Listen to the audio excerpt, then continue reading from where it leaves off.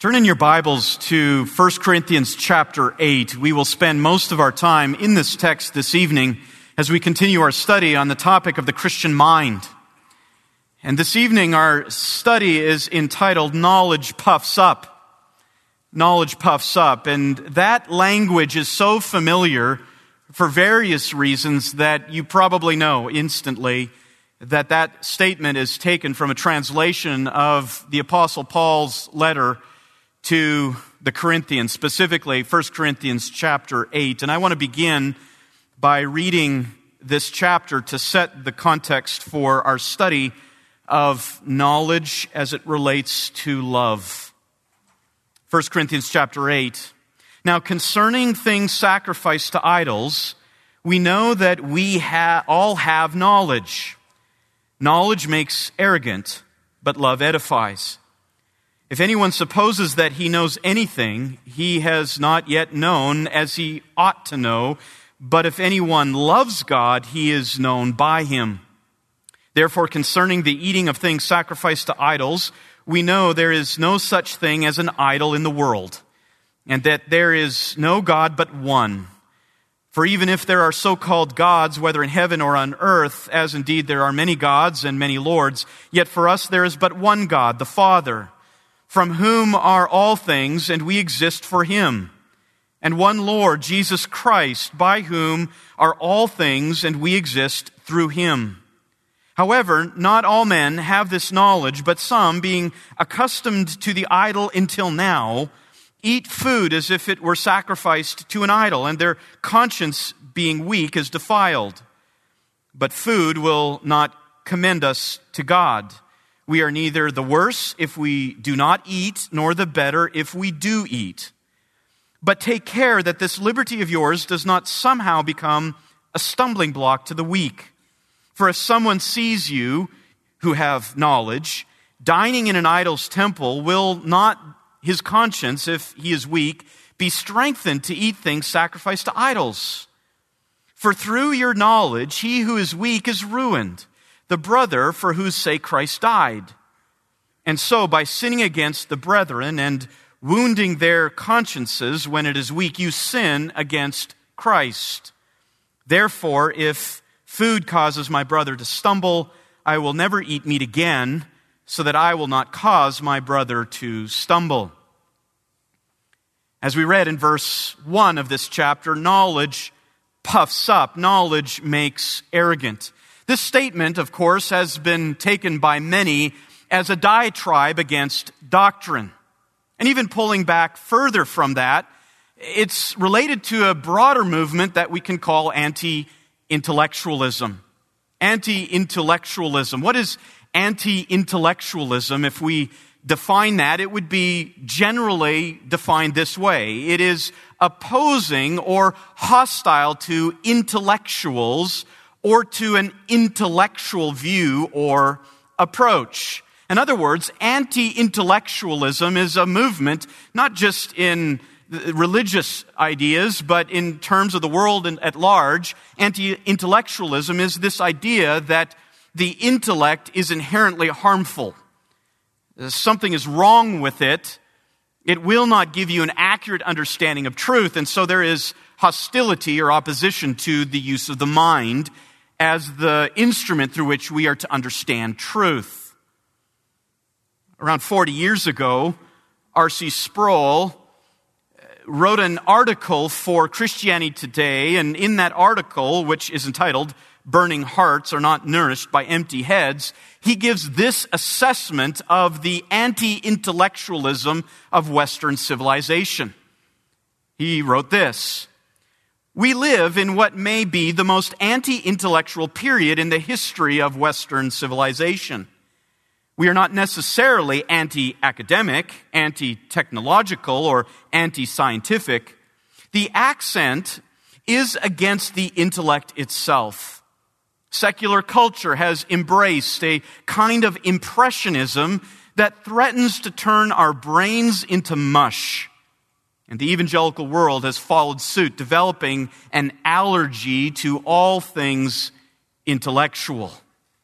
As I said, R.C. Sproul wrote that 40 years ago, And that assessment of Western civilization as being anti-intellectual has only intensified in the past 40 years. In fact, if you would consider what is taking place in our society today, though there are claims to being scientific, it is far from it.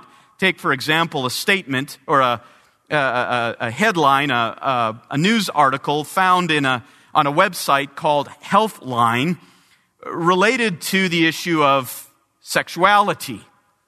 And this little snippet that I have here indicates how anti-intellectual our Western civilization has become. The article title is called, "Can Men Get Pregnant?" You wonder why people are even asking that question, but that just testifies to the anti-intellectual world in which we live. It's subtitled, "Is It Possible?" And the answer goes as follows. And remember, this is a major health internet site that purports to give sound medical advice. And this is what it says. Yes, it's possible for men to become pregnant and give birth to children of their own. In fact, it's probably a lot more common than you may think. In order to explain, we'll need to break down some common misconceptions about how we understand the term man. Now, some of you are probably thinking, I just thought that I ate too much over the last couple of months. Whereas, according to some of the most renowned medical associations and scientific communities, they would affirm that statement. It is not based on science. It is not based on some new thing that has been found in chromosomes or hormones. This is all an ideology. And we see it intensifying in our days as ideology is taking over medicine, the scientific community, and so on and so forth. Again, as Sproul said, it's not that man in Western civilization is anti-science. It is, however, that he is anti-intellectual. Now, that has not just marked the world at large, in Western civilization in particular. It, as Sproul said, has infiltrated the church. The church has followed suit. Writing a little bit more recently, Don Haddleton wrote this: "In evangelicalism, there is a growing trend toward frivolity and superficiality, affecting Christian life, prayer, witness, evangelism, and worship. Easy believism, user-friendlyism, and feel-goodism are taking over the church's life and witness." Indeed, that is what marks many today. If you look at statistics and polls that come out from the United States related to the evangelical church, more and more are claiming no longer to be affiliated with any formal understanding of doctrine, of teaching, of a confession. Instead, they are embracing their own spirituality. There is an absence of study. There is animosity to deep thinking. There is hostility to discernment. Indeed, there is the abdication of truth and any kind of objective level.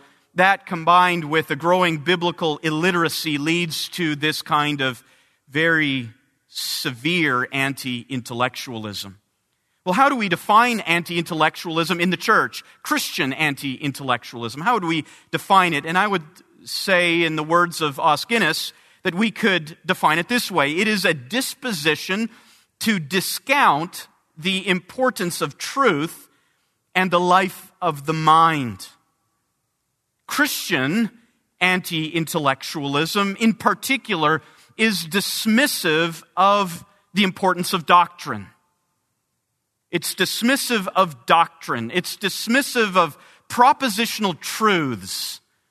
It's dismissive of the idea that the Christian faith can be expressed and described and explained using propositions, using words, using truth statements and affirmations and denials.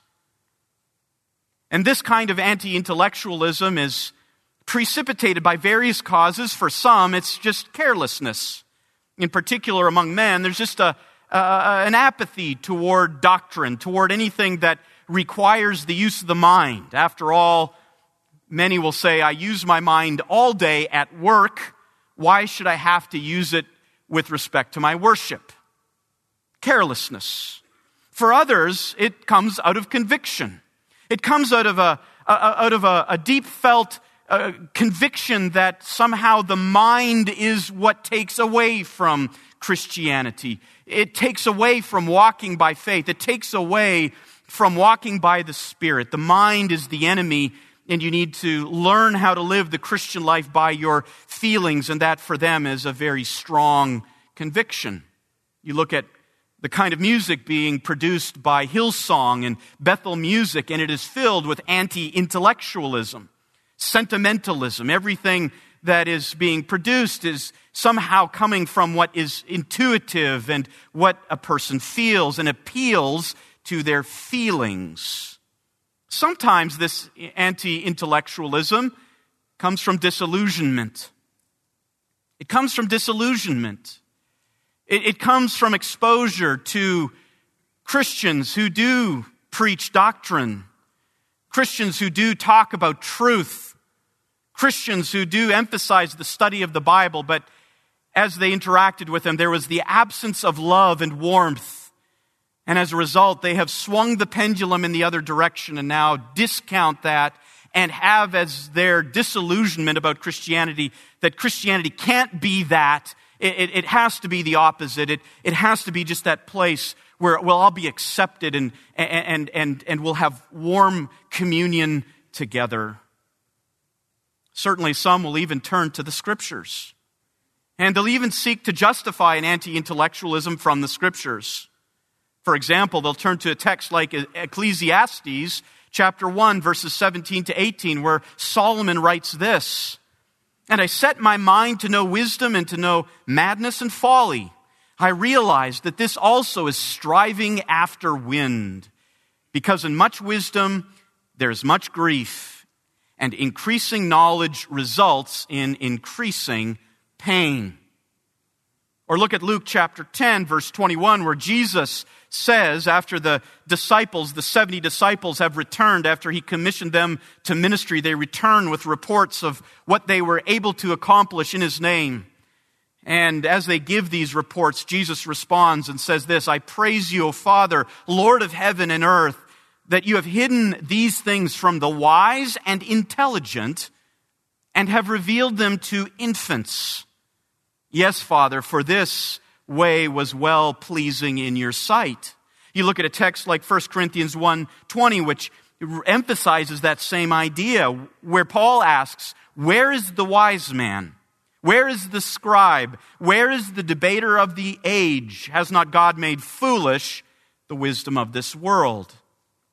And certainly there in the context of 1 Corinthians 1, Paul is emphasizing how God is pleased, he's glorified by choosing those at the bottom rungs of society to grant them eternal life and to conform them to the image of his Son.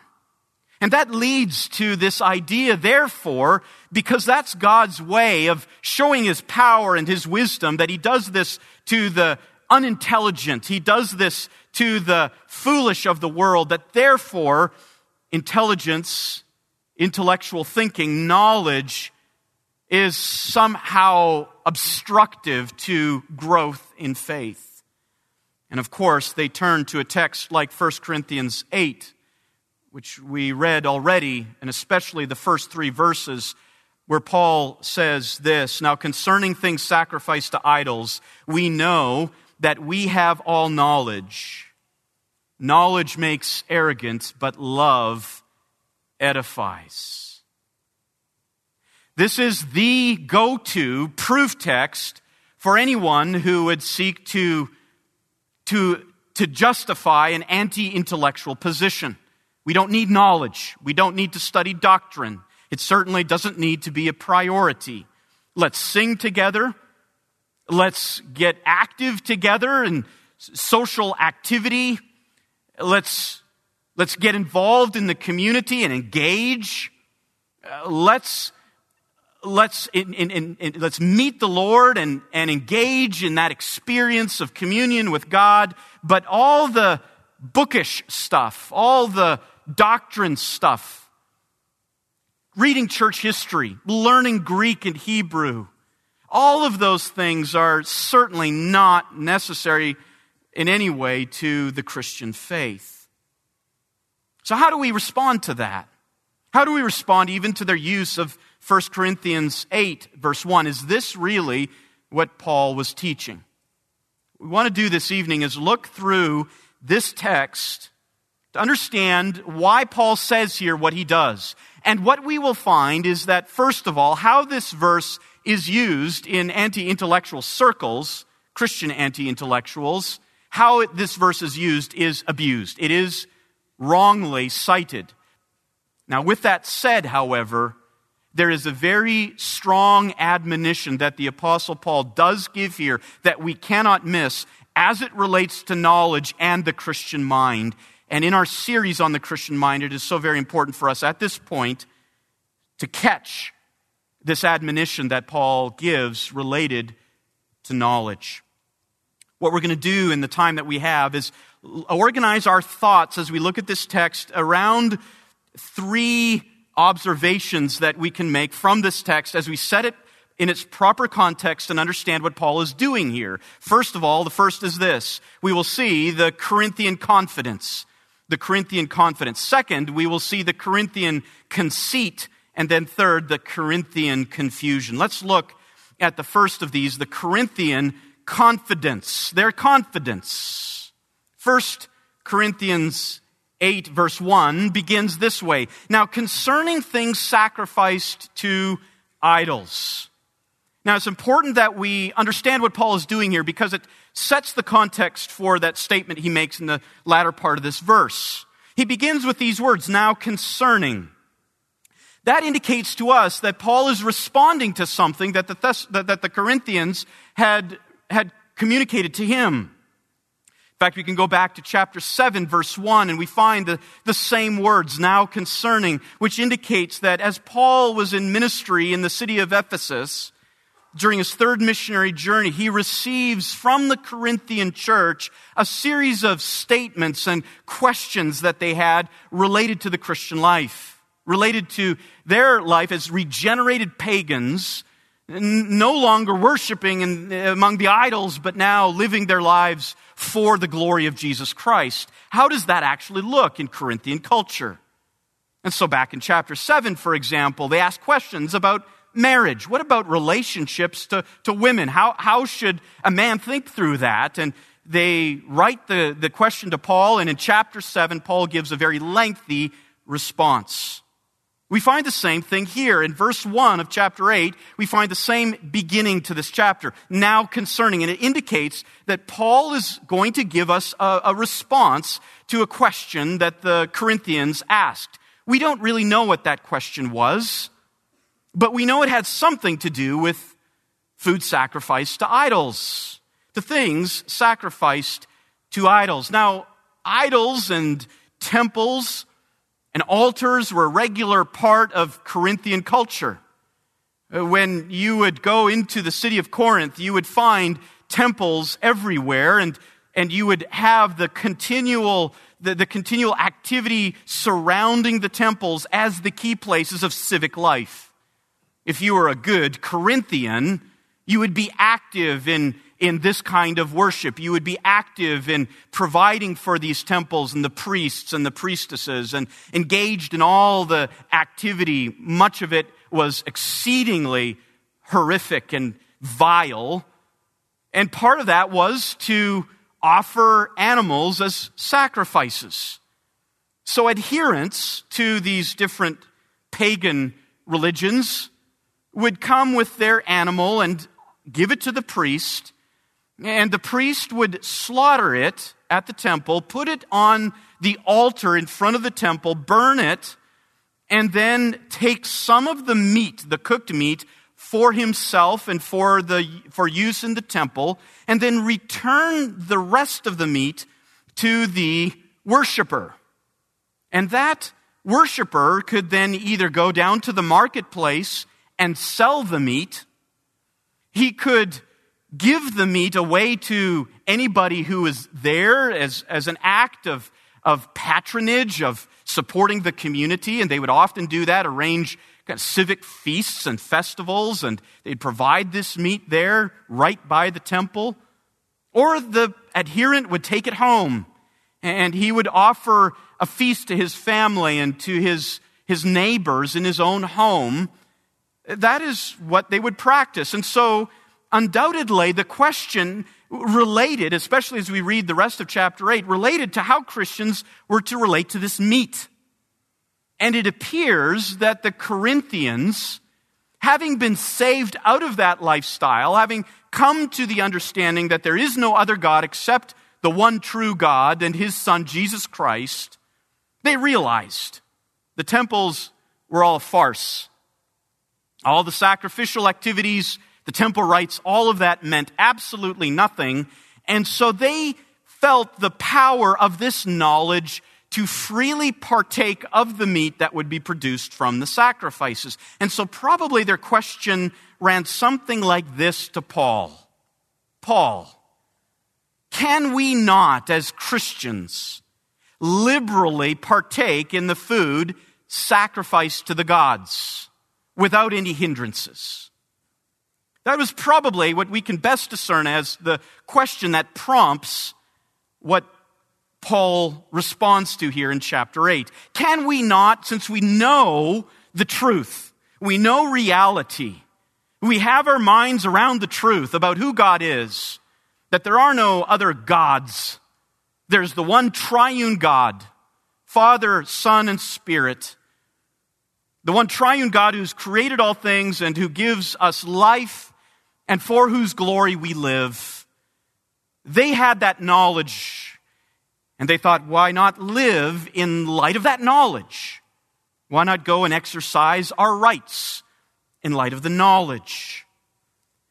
But Paul doesn't directly address the issue here immediately with respect to food sacrificed to idols. You could just expect on Paul's part either a yes answer or a no answer, but he doesn't do that. Instead, he launches into something that is much more important and pertinent to the Corinthian problem. Notice what he says in the middle of verse 1. He says this, we know that we all have knowledge. Paul, he does not directly respond, but instead he focuses the discussion not on a yes or no answer, but on an issue that was very dear to the Corinthians. The issue of knowledge. This term knowledge, it's the Greek word gnosis. It is used by Paul 10 times in the first letter to the Corinthians. 10 times, 5 times, half the amount of times that he uses it in this letter are found here in chapter 8. So obviously, this is a major theme in this whole discussion about food sacrificed to idols. It's not just about meat. It's really about knowledge. It's about what you know and how you apply that knowledge. And as I said, looking back on their former pagan way of life, it appears that the Corinthians were soundly situated in a firm belief in monotheism, a firm belief that the one true God is Yahweh, the God of Israel. We can look at it, for example, in verse 4 of chapter 8. Paul again addresses this issue, and he says, therefore, concerning the eating of things sacrificed to idols, we know. Again, he says that. We know that there is no such thing as an idol in the world and that there is no God but one. And that idea carries through to the end of verse 6. And it is an echo of that great Shema text of Deuteronomy chapter 6, verse 4, which is a fundamental pillar of a true God worshiper. There is no other God but the Lord, Yahweh. And it appears that the Corinthians had no problem with that. At least those whom Paul addresses here, they had no problem with that. But here's the issue, as we're going to see, and even as it comes out just in a slight nuance here. The Corinthians prided themselves in having achieved this knowledge. And so that's why Paul says, we know that we all have knowledge. They prided themselves in that they had come to acquire such knowledge, that they were now in the know. And Paul is now picking up on that. And he's stating this to begin to admonish them. And it's probable here that what Paul is doing is he's referring to their knowledge, and he's throwing in the term all there to emphasize this. Corinthians, listen, you're not the only ones who know. You're not the only ones who have knowledge. We all do. In fact, if we look earlier in the letter, for example, to chapter 2, we read how Paul says that all who are spiritual, all who have been regenerated, all who have been made new by Christ, they have been given spiritual insight. And so Paul, when he says we all have knowledge, he begins to focus on a problem, and the problem was the Corinthian confidence, that they themselves had this special access to knowledge. They themselves had achieved knowledge. They had come to know, and they prided themselves in that. That was their confidence. Now, how does Paul respond? That's what leads us now to the last part of verse 1 and the Corinthian conceit. The Corinthian conceit. He says this, knowledge makes arrogant, but love edifies. To settle the question about eating food sacrificed to idols, the Corinthians believed that all they needed to do was to appeal to their knowledge. They had arrived. They had come to know. They had acquired knowledge. And the problem with the Corinthians in dealing with this issue of meat sacrificed to idols was that they believed all they needed to do in solving that problem of whether you can eat meat sacrificed to idols or not, all it was an appeal to their knowledge. Knowledge alone was enough to decide their ethical behavior. That's what the Corinthians believed. And so Paul says this kind of knowledge that exists by itself, this knowledge makes arrogant. Literally, the idea here is to inflate. You can think of it as a hot air balloon. And the knowledge, when it is by itself, is like the hot air that enters the balloon to inflate it. But figuratively speaking, as Paul uses it here, it refers to causing one to have an exaggerated self-conception, a high view of self. That's what the Corinthians were guilty of. That's their conceit. And so Paul says, knowledge makes arrogant, but love edifies. Now notice how he emphasizes the two different outcomes. He says, on the one hand, you have knowledge, and on the other hand, you have love. These two things are standing at this moment for this argument. These two things are standing in contradistinction to each other because of what they produce. What is it that they produce? The one produces arrogance, it puffs up. The other one produces edification. Now, the word for love that is used here is the great word agape. Agape love. Now, agape love is not only a word that is used to refer to the love of the Father for the Son, or the love of the Son for the Father, or for the love of God for us. Agape is also a term that was used to refer to love even horizontally among human beings. But what is at the heart of this idea of agape love is that it has an other-oriented behavior. Agape love is known as having this quality of warm regard for and interest in another. It is the idea of the willing and joyful giving of oneself for the benefit of another. That's agape. The willing giving of oneself for the benefit of another, expecting nothing in return, not wanting any kind of quid pro quo. It's just, I just want to invest myself for the good of another.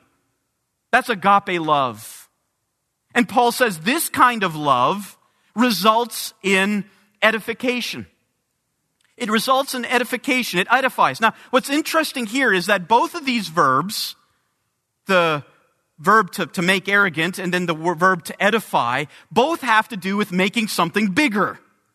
Both have to do with building something.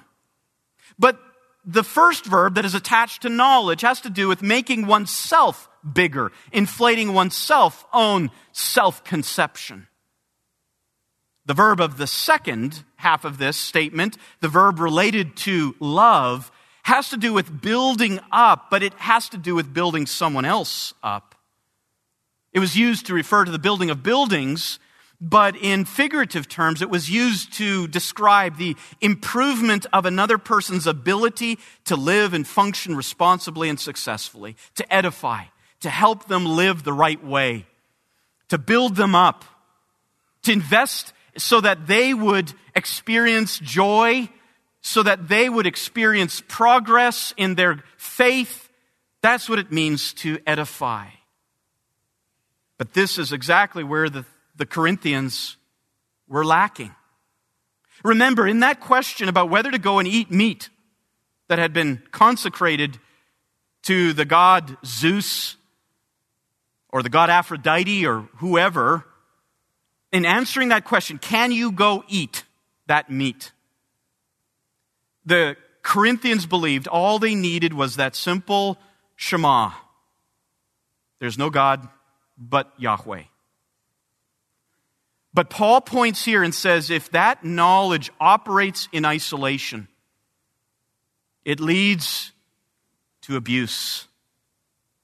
Instead, he points to love and shows how that decision about whether to go and eat meat sacrificed to idols, that decision to make an ethical conclusion about how to live and act, how to exercise your rights in relationship to others, it must have love as part of that process.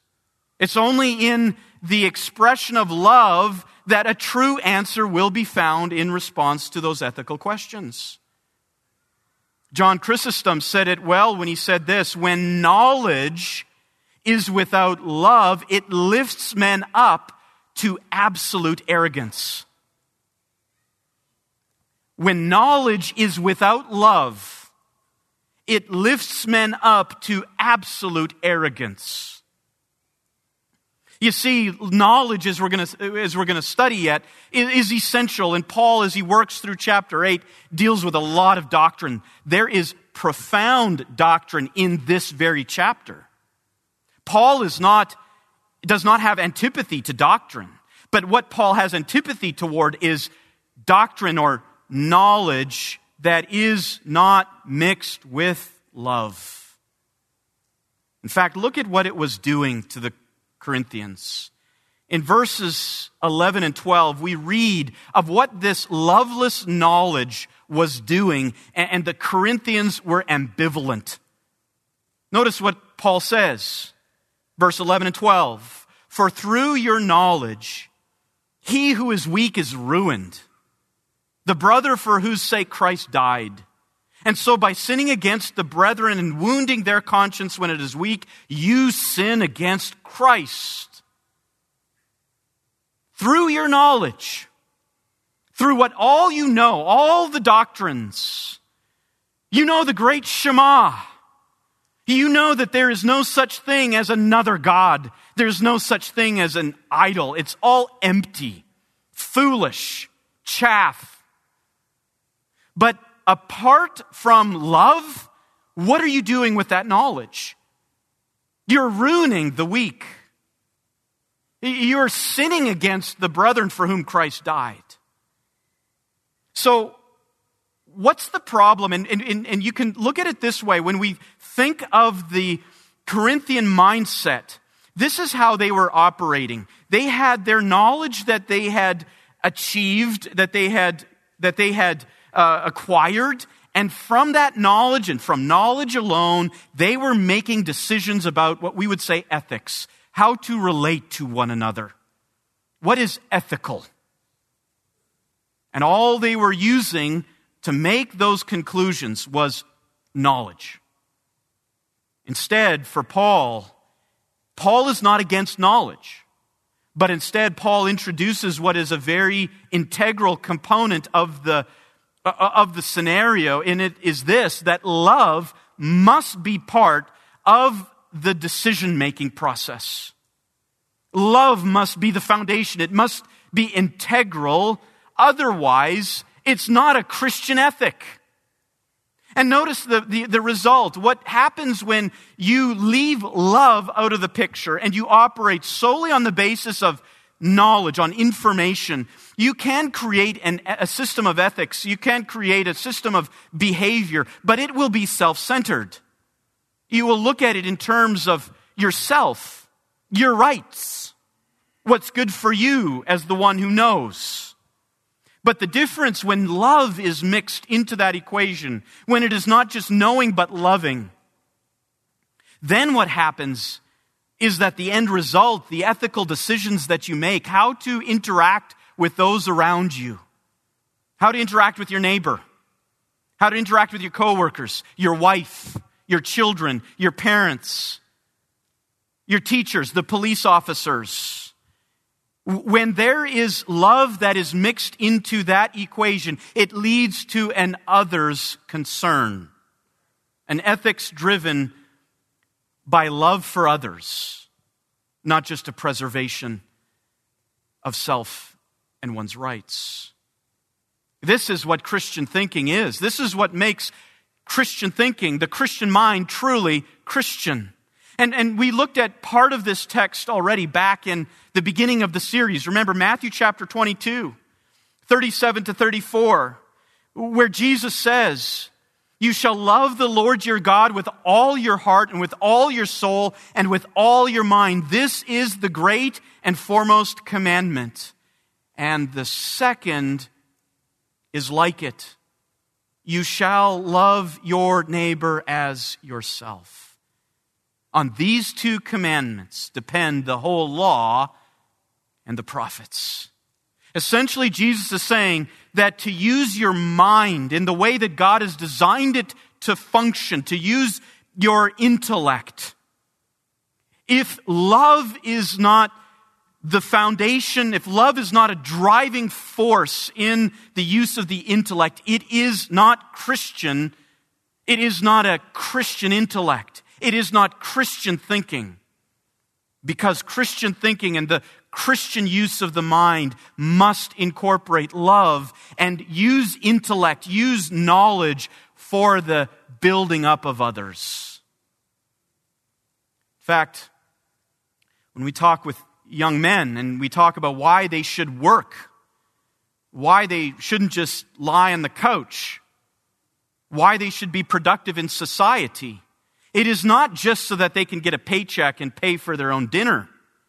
It's not just so that they can pay for the electricity that they use and the fuel that they need in the vehicles. No, we say they must go and get work and be productive for the love of their neighbor, to bring benefit into society and not draw from it, not be dependent. It is out of love. They must use their skills, their intellect, the knowledge that they have gained for the good of others. That is a biblical ethic, one that combines love and knowledge to create an others-centered system of behavior. Well, there's one more observation that we can make, and it's found in verses 2 and 3 of 1 Corinthians chapter 8. And these are some challenging statements that Paul makes. And as you go through these two verses, you'll notice that there's a complexity to Paul's writing here. There's a complexity to it. He begins in verse 2 with the first of two conditional sentences. Verse 2 and verse 3 are both conditional sentences. They begin with an if.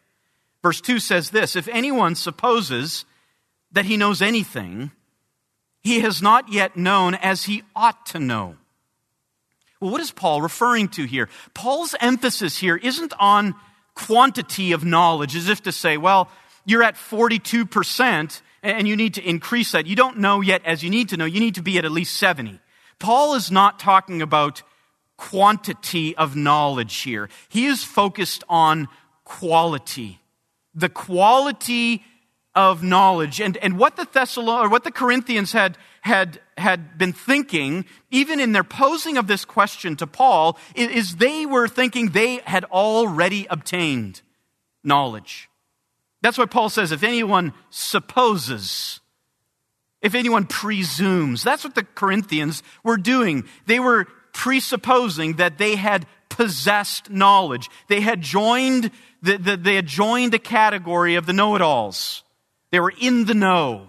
But he goes on to say this, if you suppose that, and you're talking about the kind of knowledge you have, Paul then says this, he has not yet known as he ought to know.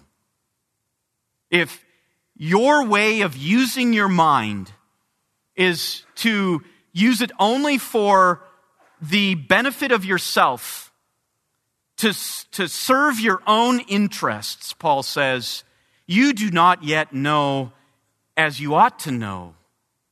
And that's where the Corinthians were at. And the testimony that they were at that point was the fact that they were arrogant. They didn't have the right kind of knowledge. They didn't yet know as they ought to know, as they must know. They didn't yet know lovingly. They did not yet know lovingly. Their knowledge was a presupposed, assumed knowledge, and it was not the kind of knowledge, not the kind of knowing that God intended. One commentator writes this, knowledge that permits one to steamroll over the scruples of others or to harm them or the church in any way, is not Christian knowledge. Paul is not an enemy of knowledge per se, but of knowledge that is not informed by faith or directed by love, that inflates egos and wants to put itself on display and receive acclaim. But there's a second conditional clause that's used here, and it's found in verse 3, and this one is even more profound. Paul says this, but if anyone loves God, he is known by him. Paul again elevates love. Now what's interesting to note is that you would expect that Paul would say, if anyone knows God, right? If anyone knows God, he is known by him. But Paul is somewhat done with knowing as the Corinthians understood knowing. And he now uses the word love. If anyone loves God, if anyone truly loves God, not just knowledge about him, not just facts, not just the ability to recite the Shema, but if anyone is actually in relationship, in love to the God of the universe, to Yahweh, Paul then says this, then he is known by him. When such love for God truly exists and is not merely supposed, it is evidence of a more profound reality. And it's important to catch that final clause that's there at the end of verse 3. Paul doesn't say if anyone loves God, he knows God. Paul doesn't say if anyone loves God, it means that he has studied enough. It doesn't mean that he has searched enough and acquired enough. Paul flips it on its head. And he humbles the Corinthians, as he does us, by saying this, if anyone actually does love God, you know what? It is only because God has known him. That's where the real knowledge is. To claim that you have knowledge from God, to claim that you even love God, to claim that and to actually have that real means not that you have gone on some successful expedition and have brought truth down from heaven. You yourself have found the knowledge, you've acquired it, and you know, and therefore you love. Paul says, no. If you do love, if you say that you love God, here's why. I want to tell you why. You love God not because you know. You love God because He knows you. That's the knowledge that counts. And in that final statement, Paul humbles the Corinthians. And he puts to an end any possibility for human boasting.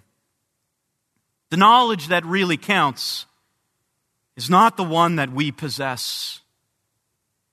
And whatever loving that we do, whatever knowing that we do, is only possible because God is the one who first knows us. One commentator says this, therefore, what counts is not so much our knowledge of God as God's knowledge of us.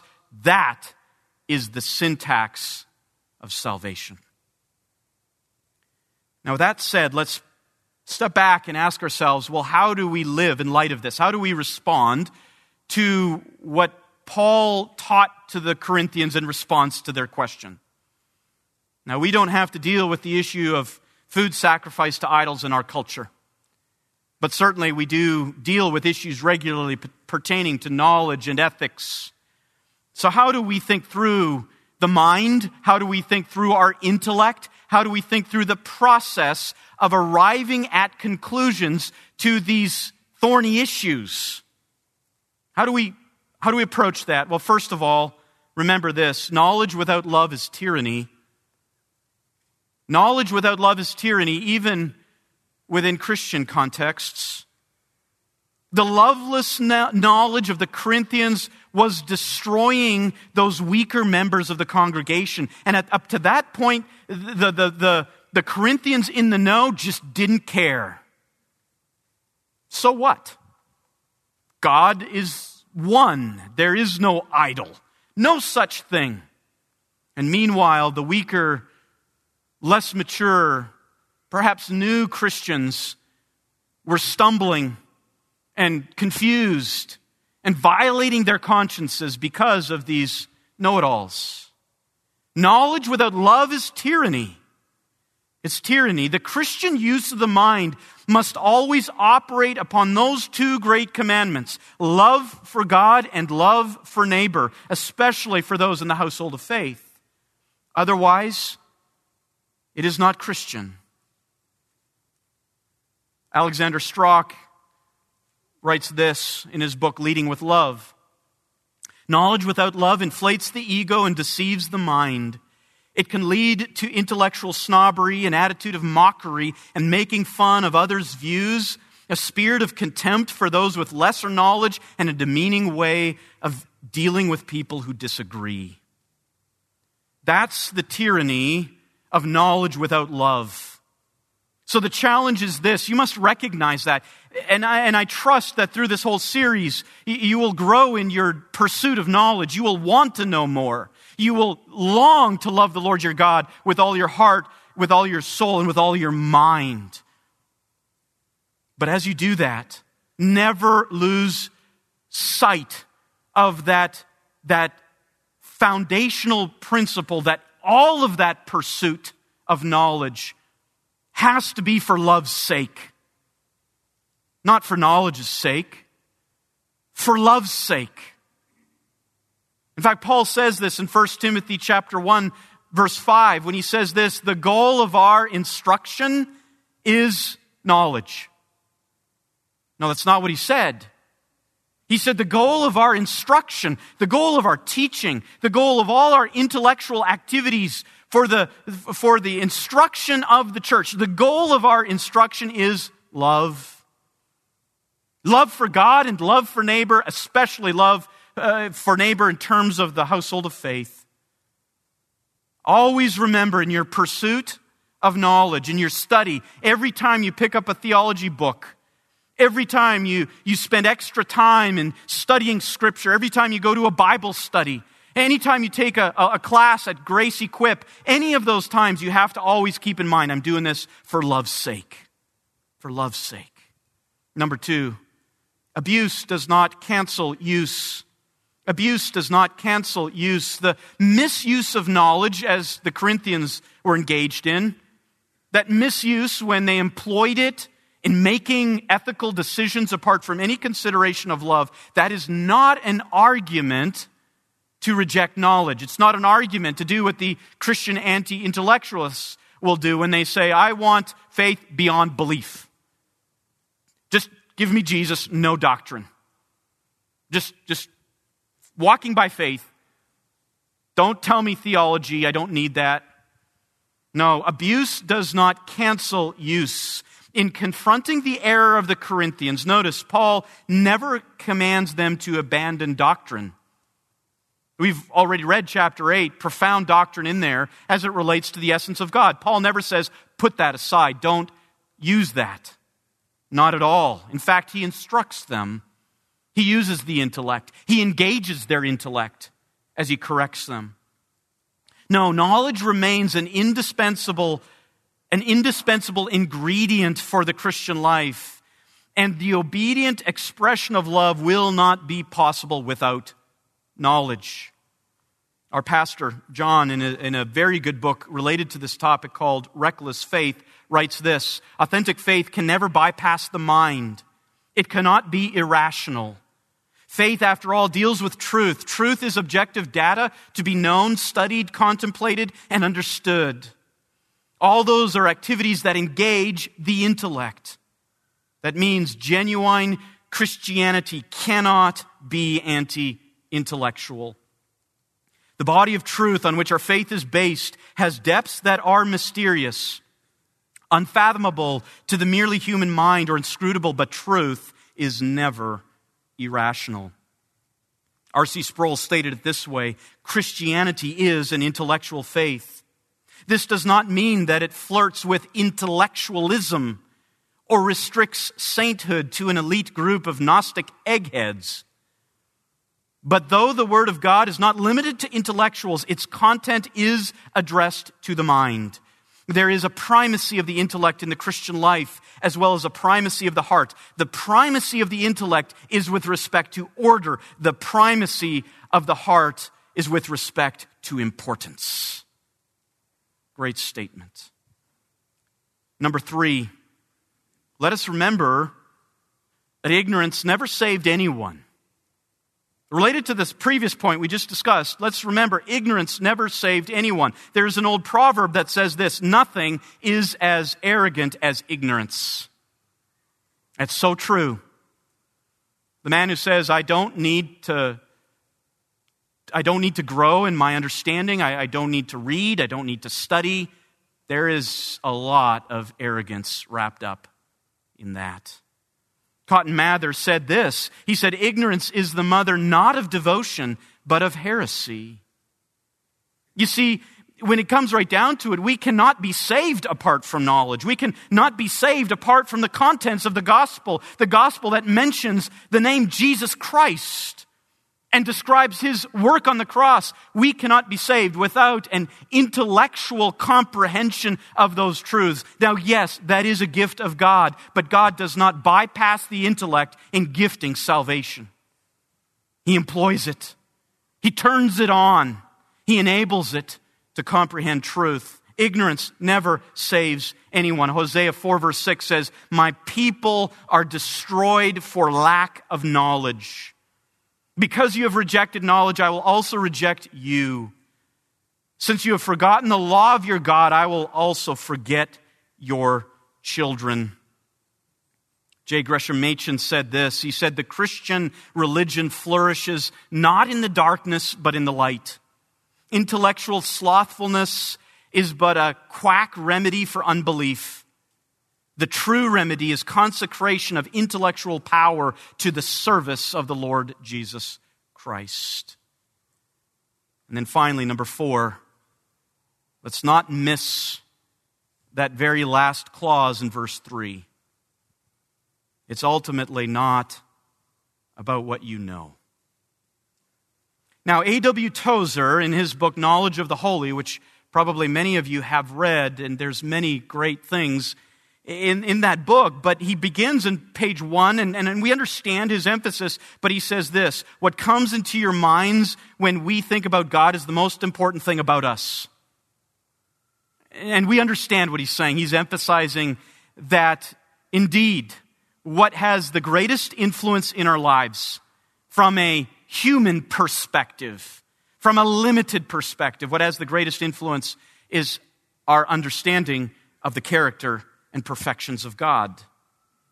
But as Paul says in 1 Corinthians 8, verse 3, if anyone loves God, it is because he is known by him. That is what is ultimately most important. One writer writes this: Paul would ascribe nothing to human acquisition. Religion, in a good sense here, religion is a bestowment, not an achievement. Our love or knowledge is a reflex of the divine love and knowledge directed toward us. Indeed, this is a cure for pride in knowing. When you realize that it's not your knowledge ultimately that gets you to heaven, it's not your knowledge ultimately that preserves you. It's not your knowledge ultimately that makes you who you are, that makes you effective in ministry, or effective in the workplace, or effective as a leader in your home. Ultimately, what it is the grace of God, that He knows you.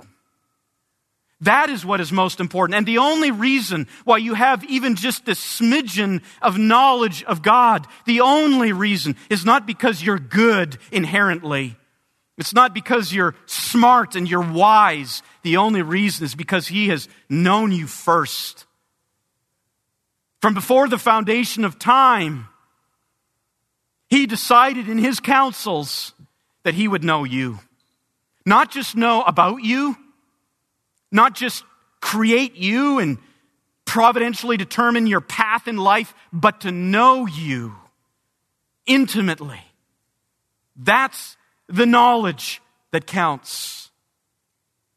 J.I. Packer put it this way: what matters supremely, therefore, is not, in the last analysis, the fact that I know God, but the larger fact which underlies it, the fact that He knows me. All my knowledge of Him depends on His sustained initiative in knowing me. I know Him because He first knew me and continues to know me. He knows me as a friend, one who loves me. And there is no moment when His eye is off me or His attention distracted from me, and no moment, therefore, when His care falters. This is momentous knowledge. There is unspeakable comfort, the sort of comfort that energizes, be it said, not enervates or discourages.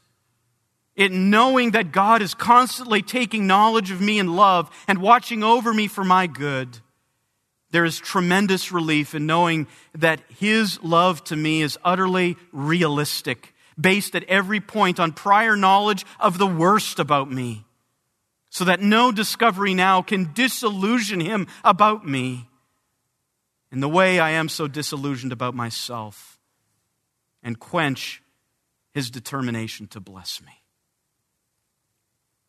As we close tonight and take a break from the series until the beginning of January, I want to leave you with a question that is of utmost importance.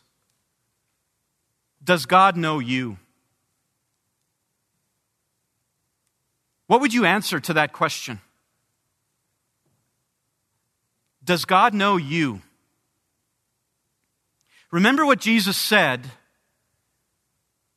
when He described those who had great knowledge but no love. He said they would prophesy in my name, cast out demons, perform miracles. They're engaged in all kinds of social activity, feeding the hungry, ministering to the poor, visiting those in prison, and they would come to Jesus, and Jesus would give them that damning statement: away from me, I never knew you. Does God know you?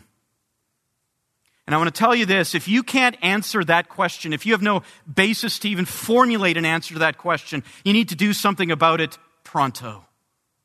No delay. Why would you walk out the doors with the knowledge that I don't know, not being able to answer the question, does God know me? And how is that possible? Where would I know if He knows me? How does that knowledge come to me from, that He would know me? The knowledge comes from the gospel that is offered to you, the gospel of Jesus Christ, that God sent His Son to die in your place, to take your sin upon you so that you might have His righteousness and know God and live with Him eternally. That's the gospel message, and that promise is offered to you. And here's the way you answer that question. If that promise is appealing to you, if that promise is what you want, if that promise is what you yearn for, that's what you need, it's the only solution to your status, your circumstances in life, then that is what tells you God knows you. Because He has made that gospel to a sinner like you, He has made it infinitely beautiful. Do not leave if you don't know the answer to that question. It is of ultimate importance. Let's pray.